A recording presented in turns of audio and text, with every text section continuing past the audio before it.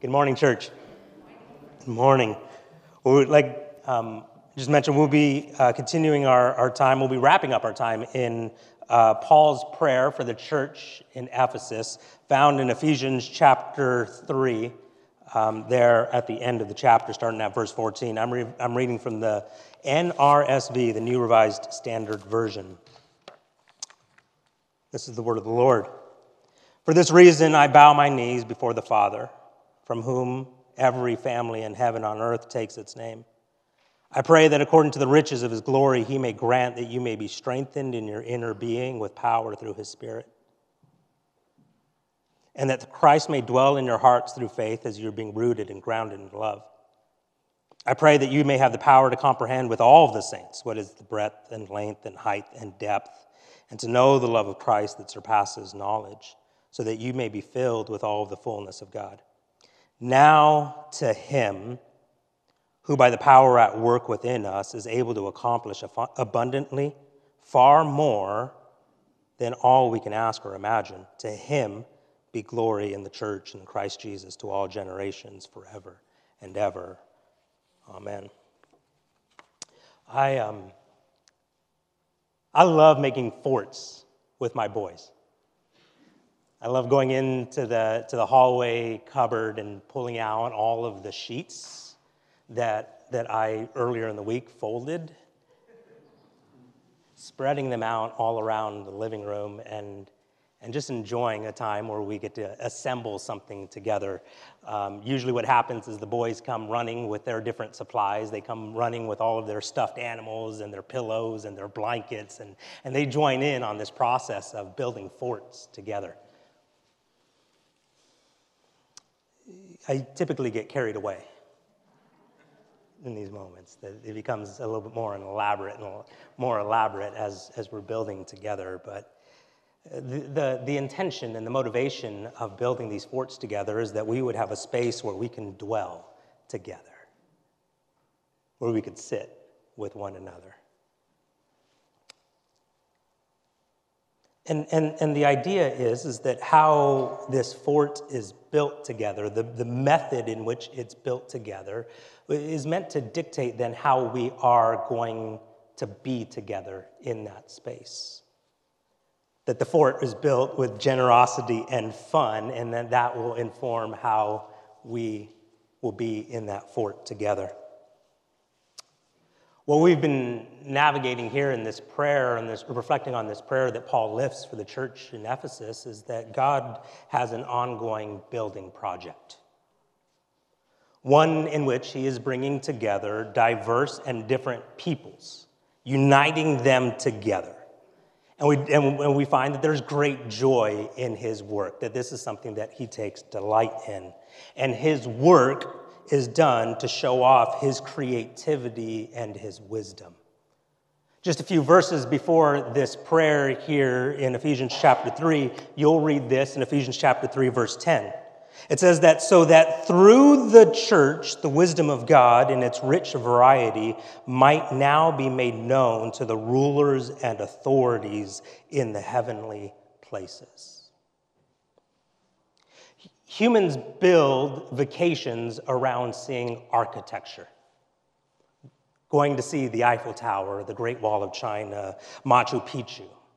You think about the fact how many dads have taken the family road trip on just these detours so that way they can see the world's largest ball of yarn, or the world's largest garden gnome, or the world's largest rocking chair. We love seeing buildings. We love standing before something that has been built by human hands and just be wowed by it and inspired by it. And here in Ephesians chapter 3, verse 10, what we discover is that angels come to look at what God has built. And they're wowed. They're floored. They're stunned. They love to peer into what God has assembled together. And what God has assembled together that shows his matchless, unrivaled wisdom is the church. He's built the church. And that the place of God's dwelling this built together temple that wows and stuns the angels, is meant to be filled with the fullness of his character and his nature. That what he has built is meant to embody who he is. Paul's prayer here, Paul's prayer for the Ephesians is one run-on sentence. Verse 14 through 19 is one sentence. And I came across a commentary that I think playfully created their own run-on sentence to describe what Paul is praying for the church in Ephesus. It says this: Paul's prayer for the Ephesians is that God would strengthen them in their inner person, resulting in Christ effectively dwelling in them for the purpose that they, having been rooted and grounded in love, might be able to comprehend with all the saints the wonders of Christ's love, resulting in their experiential knowledge of Christ's love that surpasses all knowledge, for the final purpose of being filled up with God's moral character, which reflects God's character. This run-on sentence, maybe summarized, would tell us that God gives us new strength to swim in the vast waters of his love, and together in these waters, we are to be made like him. We are to be filled with his fullness. The temple that he is building, how we live together, is meant to match his character and his nature. So if you go back to this prayer up on the screen, Paul prays this prayer and then he wraps it up with praise. He enters into a doxology, and what he does after this prayer, he just erupts into celebration. And he says, "Now to him who by the power at work within us is able to accomplish abundantly far more than all we can ask or imagine, to him be glory in the church and in Christ Jesus to all generations forever and ever. Amen." Contextually, what Paul is doing here is saying is we're giving praise to a God who not only brought down the wall of hostility, but who is actively empowering us to love one another. What is God doing that is abundantly far more than we could ever ask or imagine? He's causing the church to be like him. That's what he's doing. What is abundantly far more than we could ever ask or imagine is that the nature of Christ can fill the church. We can embody, we can express his character, his nature, to a degree that would absolutely stun us. He can change us. He can transform us to be like him. That which humanity is unable to do. Look over the pages of human history and you will find that humanity is not able to live together. They are not able to dwell. We are not able to dwell with one another. And what we are erupting in celebration over is we are saying by the power at work within us, to a degree that will absolutely stun, the church can actually live together. The church can be united. The church can dwell together. The church can have life together. And so that's why this prayer, this doxology of praise that Paul lifts up here in verses 20 and 21, how he ends chapter 3 actually is a pivot point. And when you read chapter 4, what does he begin to do? He begins to say, now therefore, this is how you live. The connection in Paul's mind is that, listen, God is able to empower us to live differently, to express the fullness of who he is to one another. Therefore, let's live differently. Let's be together differently. Let's be a people that actually express his love and his generosity and his hospitality to one another. If we were to be filled with his fullness, then the direct application of that is that we live differently by the power at work within us. We'll actually be able to live different lives. A while ago, I read a book by Laura Barringer and Scott McKnight. It's a book called A Church Called Tov. Tov is the Hebrew word for goodness. And they wrote this book because what they've encountered in their different places of leadership and working with churches is they've recognized that so often is that there can permeate into the life of church communities a toxic culture. But the pursuit of the church, how we are with one another, should be a culture of goodness. And they take us back to the garden. And there in the garden, what does God do? Is that when he creates, there is something that he says over creation. What does he say? It is good. That the context of God creating an environment for humanity to dwell in was a culture of goodness, was an environment of goodness. And then when he creates humanity, he looks at us and says, it is very good. We are meant to be a people that embody goodness. That's how we're meant to relate with one another. We're meant to relate with one another in a culture, in a space, in an environment of goodness. And I want to spend a fair amount of time examining their exhortation to the churches for what it would look like to nurture habits of goodness. And the hope here is in alignment with what Paul is praying for the church, that a church community would strive after loving each other well.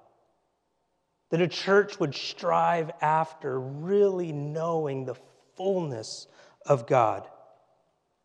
I don't remember where, but one of the sci-fi books that I read relatively recently had this comment about the ruling people. It says, as they pursued being great, they forgot to be good.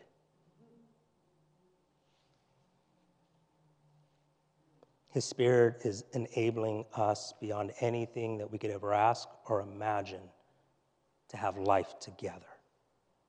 Because of Jesus, we can be friends. We can be friends that are good. We can be a people that dwell together, that have life with one another, that actually express to each other the fullness of who he is. So let's go through their list. The first one that they talk about is nurture empathy. I'll read a quote on each one of these points from the book, and here's one of when they're talking about empathy. The church is designed by God to be a tov culture, a goodness culture, filled with empathy and compassion. The church is designed by God to wrap its arms around the poor, the oppressed, and the needy of this world because, like Jesus, we want to alleviate their pain. Jesus is known as a friend to sinners. How does a holy, perfect God become known as a friend to sinners? And I think it's because they saw in him someone who was joyfully drawn to them. In the Gospels, you'll come across this story, and it says this: when Jesus came by, he looked up at Zacchaeus and called him by his name. "Zacchaeus," he said, "quick, come down. I must be a guest in your home today." Zacchaeus quickly climbed down and took Jesus to his house with great excitement and joy. But the people were displeased. "He is gone to be the guest of a notorious sinner," they grumbled. Meanwhile, Zacchaeus stood before the Lord and said, "I will give half of my wealth to the poor, Lord, and if I have cheated people on their taxes, I will give them back 4 times as much." Jesus responded, "Salvation has come to this home today, for this man has shown himself to be a true son of Abraham. For the Son of Man came to seek and save those who are lost." Quick observation in this story is simply this. Jesus tells us that the reason for his incarnation is that the Son of Man came to seek. At the core of who he is a seeker. He literally couldn't be kept away from sinners. At the core of his nature, he is filled with compassion and love for the lost. At the core, he is moved by the brokenness around him. And actually, what you'll discover, right, in the most well-known Bible verse, "For God so loved the world that he gave his only begotten Son." But right after that, we're told, but the Son of Man didn't come to judge the world, but to save the world. The motivation of his coming to us is his compassion. And the church is called to move with that same compassion. That our hearts would be sensitive, that our hearts would be filled with delight and joy for the people around us. That we would love our neighbors. We would love the people around us. We would love the people in this room. We would be filled with empathy and compassion for the people around us. The next one is that a community of Tov would nurture grace. An element of grace, of a grace-shaped culture, is space or room. Room to learn and make mistakes. Room for growth and for forgiveness. In a fear-inducing power culture, mistakes can prompt verbal abuse and lead to status degradation or public shaming. Fear can overwhelm or undermine the Christian virtue of forgiveness. In a grace-shaped culture, space is allowed for siblings to discover their giftedness and their calling. Space and grace is allowed for siblings to make mistakes as they grow in their giftedness. And there is space to forgive others for their mistakes. Listen to the words immediately following this prayer in Ephesians chapter 3. Again, Paul erupts in this doxology of praise. Now to him who is able to do far more than we could ever ask or imagine. He prays that, and then his immediate words after that are this: "Therefore I, a prisoner for serving the Lord, beg you to lead a life worthy of your calling, for you have been called by God. Always be humble and gentle. Be patient with each other, making allowance for each other's faults because of your love." The direct application of God doing exceedingly abundantly above all we could ever ask or imagine is that we make space for one another. That we would operate with grace. I was at Costco a couple of weeks ago with the boys, and there was a couple that was right in front of all of the ground meat. There was the ground bison and the ground beef that was there, and they were sitting there talking with one another because they couldn't decide what they wanted to get.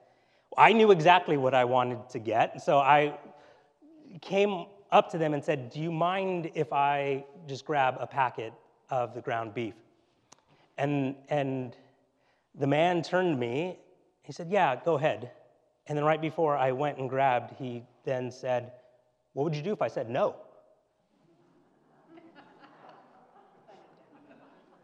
I mean, the boys are sitting there right in the cart, so I have to be somewhat like Christ.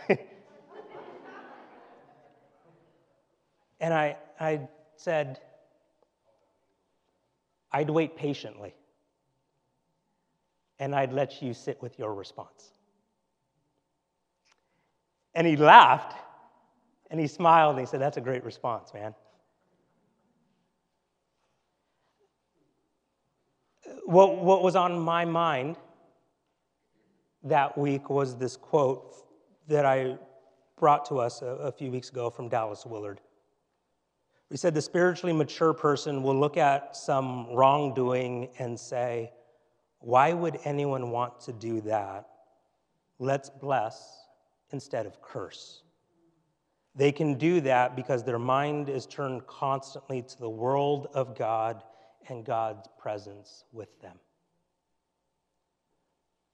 What we need to offer one another are grace-filled responses. We make space for each other.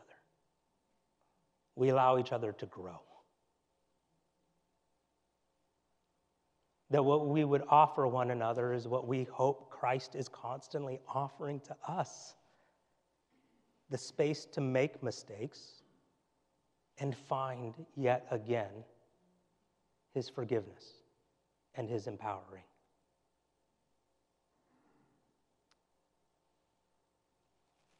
The next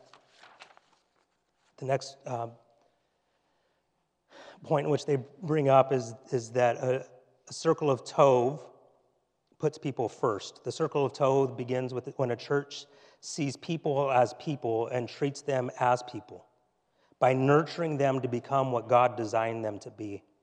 People with names and histories and stories.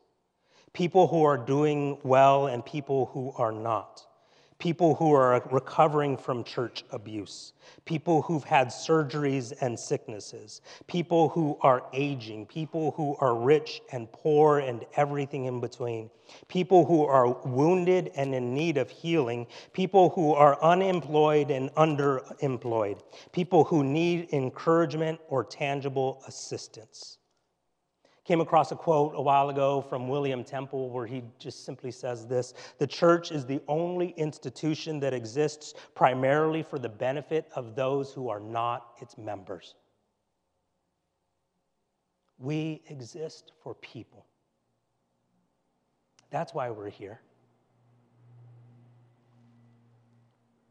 We gather with a motivation for our life to be a gift to others. We gather to learn other people's names and stories. We seek to show interest for others, to put others' needs before our own, to show hospitality to strangers. The church exists for others so that we might demonstrate the fullness of God to the world around us. We exist for people. We exist for people. Community of Tov tells the truth. Berenger and McKnight reflect on the Jewish celebration of Yom Kippur. In this, what they discover is, or what they observe, is that there's a commitment to confession, repentance, sacrifice, purification, and forgiveness. They are at the heart of the Jewish culture. Along with the ordinary run-of-the-mill sacrifices connected to sins, Israel set aside an entire calendar event to remember and confess their sin and to get right with their Tov God. In our day, when we are called to confess our sin to God and not to one another, the confession means to admit, to name, to describe, and to own up to what we have done. We are reconciled with God through our confessions. To attempt to move on past our sin without truth-telling confession is to cheapen God's grace. Look at the news,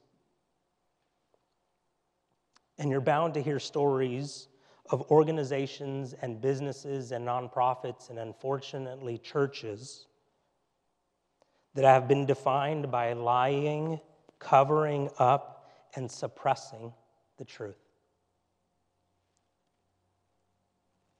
Every parent knows to be suspicious when the house gets too quiet.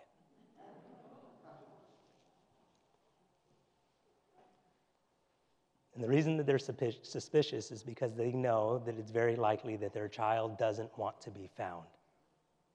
And the reason that that child does not want to be found is because they are likely up to no good. We hide. Human tendency is to excuse, to cover up, to suppress. But the church of God is called to live in the light, to not be a people that hide. That followers of Christ are called to be a people that live in reality, that are actually able to come and to say, I confess, I acknowledge, I lament, I am sorry, because we know the fullness of God's grace expressed to us. So we are people that live in the life. We don't give a fake version of ourselves to Jesus and hope to see transformation. We come before him and say, this is who I am, and I confess who I am. And it's there that we experience the fullness of his grace and his mercy. In the chapter following this prayer, this praise of doxology, Paul tells the church this: so stop telling lies. Let us tell our neighbors the truth, for we are all parts of the same body. Don't use foul or abusive language. Let everything you say be good and helpful, so that your words will be an encouragement to those who hear them. To be filled with the fullness of God is for there to be transformation in our words. That the outflow of our hearts would be his goodness, would be his character. And that would be the words that we offer to one another. Let's keep going. That we would be people that nurture justice. Loyalty to a charismatic leader, the reputation of a ministry, and a church's brand are major obstacles to doing the right thing. Toxic cultures breed misplaced and corrupted loyalty. Tove cultures promote doing the right thing even when it requires a seeming disloyalty to the charismatic pastor, the celebrity church, and the inner circles of power. What we have to recognize is human tendency is to show favoritism to those with more power. We ask each other about our celebrity encounters in our world.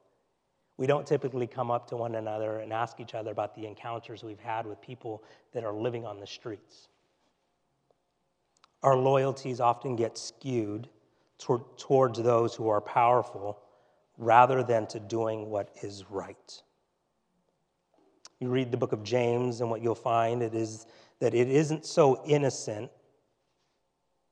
It isn't such an innocent act as you give the rich man the good seat. The reason it isn't so innocent is because in that act, you lose sight of your brother who is poor. Frank Herbert, in the book of Dune, writes that one of the four things that a world is supported by is the justice of the great. That the great need to use their greatness to do what is right. And what you'll find in this letter from Paul to the church in Ephesus is that one of the points in which he's wrapping up his letter is to say, husbands, love your wives. Dads, don't provoke your children. Masters, treat your slaves with respect and fear. And what he's doing there is to show us that to be filled with the fullness of God is to say that we will use our points of power to be a blessing to the people around us.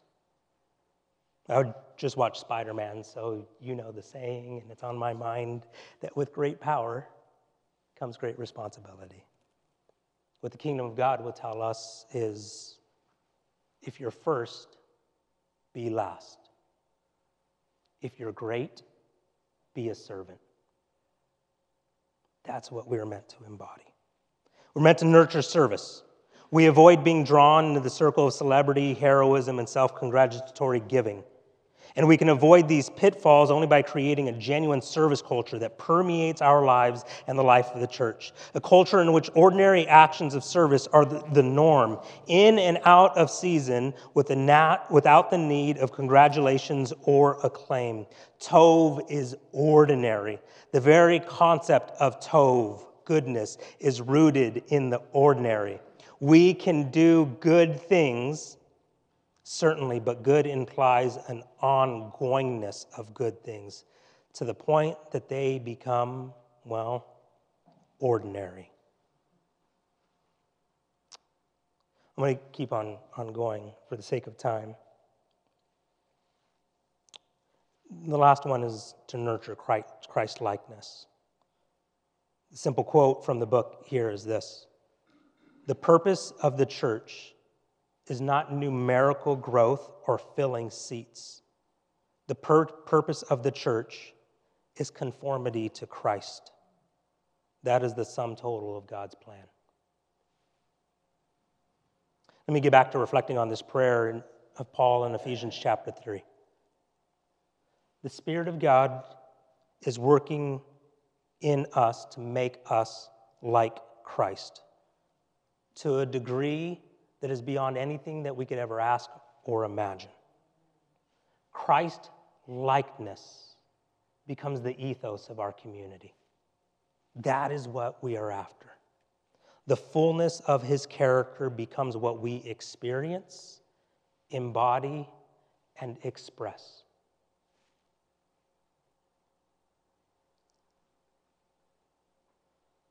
We're to exhort one another to Christ-likeness. Are we becoming like Jesus? That's our aim here. That's our goal. Are we becoming like Jesus? Contextually for faith, here's how we're going to nurture Christ-likeness. Our pursuit is to follow well, love well, and serve well. This will be what we revolve around over the next year and in the years to come. We're going to seek to follow, to love, and to serve. And so for this year ahead, and again, in the years to come, we're going to consider our rhythms and our practices. We're going to constantly be revolving around this. We're going to actively learn the character and nature of Jesus. That's what we're after, to know him. To know him, to know the breadth, the length, the height, the depth of his love. And so next week, we're launching a sermon series, Emotionally Healthy Spirituality. And in that space, we're just going to be asking, what does it look like to grow in an awareness of who Jesus is? We're going to love. And what that means is we're going to actively swim in the culture of his love. The breadth, the length, the height, the depth. To know his love, and for that knowing to actually become transformative to how we treat and interact with one another. And so in March, we're going to launch the Emotionally Healthy Relationships course. And it's going to all be around how are we looking to grow in our love for one another? How do we relate with each other? How is it that Christ's fullness is permeating who we are, and it's actually tangibly changing how we're interacting with each other? And we're going to serve. We're going to seek the redemption and renewal of our neighborhoods. We're going to be actively loving our neighbors. We're going to be serving local partners. We're going to be supporting and giving and showing up for our global partners. And we're going to talk about what does it look like to be faithfully present to the block that we live on, to the shops that we visit, to the streets that we take our evening strolls around, to the parks that we go to with our kids. What does it look like to faithfully embody the presence of Jesus in the world around us? Our pursuit is to say, how do we become more like Jesus? How do we know him? How do we express who he is to one another? And how do we embody his fullness to the world around us? Pastor Brittany, if you'd come back up here. Church, let's pray.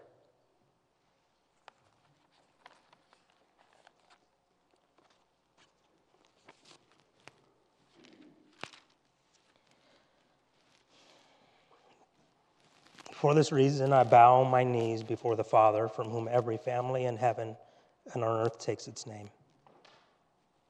I pray that according to the riches of his glory, he may grant that Faith Community Church may be strengthened in our inner being with power through his Spirit, and that Christ may dwell in our hearts through faith as we are being rooted and grounded in love. I pray that Faith Community might have the power to comprehend with all of the saints what is the breadth and length and height and depth, and to know the love of Christ that surpasses knowledge, so that we might be filled with the fullness of God.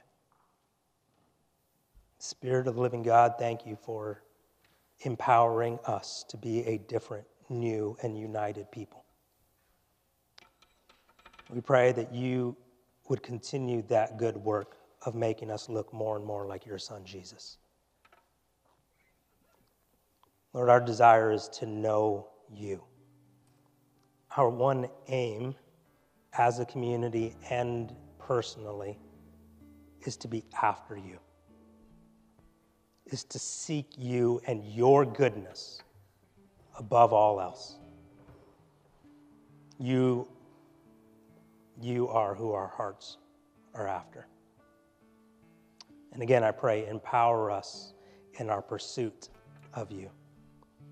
We pray that in Jesus' name. Amen. Church, would you stand with me?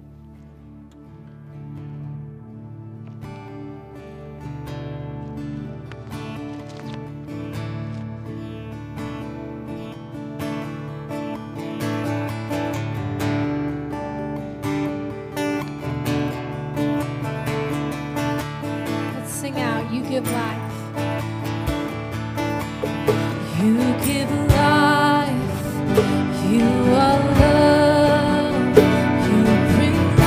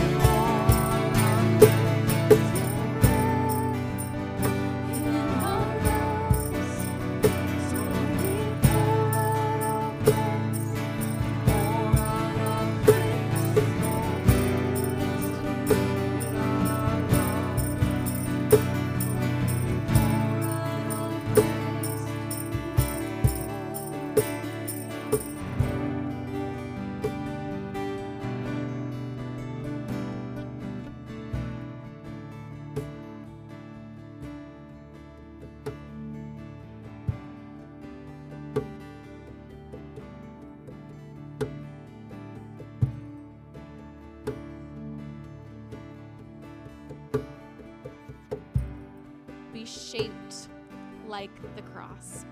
So we give you praise and we thank you for your love. We thank you for your goodness. We thank you that you are indeed doing exceedingly far above anything that we could ask or imagine. All to your glory. Let's pray this in Jesus' name. Amen. Well, church, we go in peace this week to follow Jesus, to love him, and to love the world that he has sent us to serve all, just as Christ Jesus has served us. So go in peace. We love you. We look forward to seeing you downstairs in the courtyard and back here again next Sunday.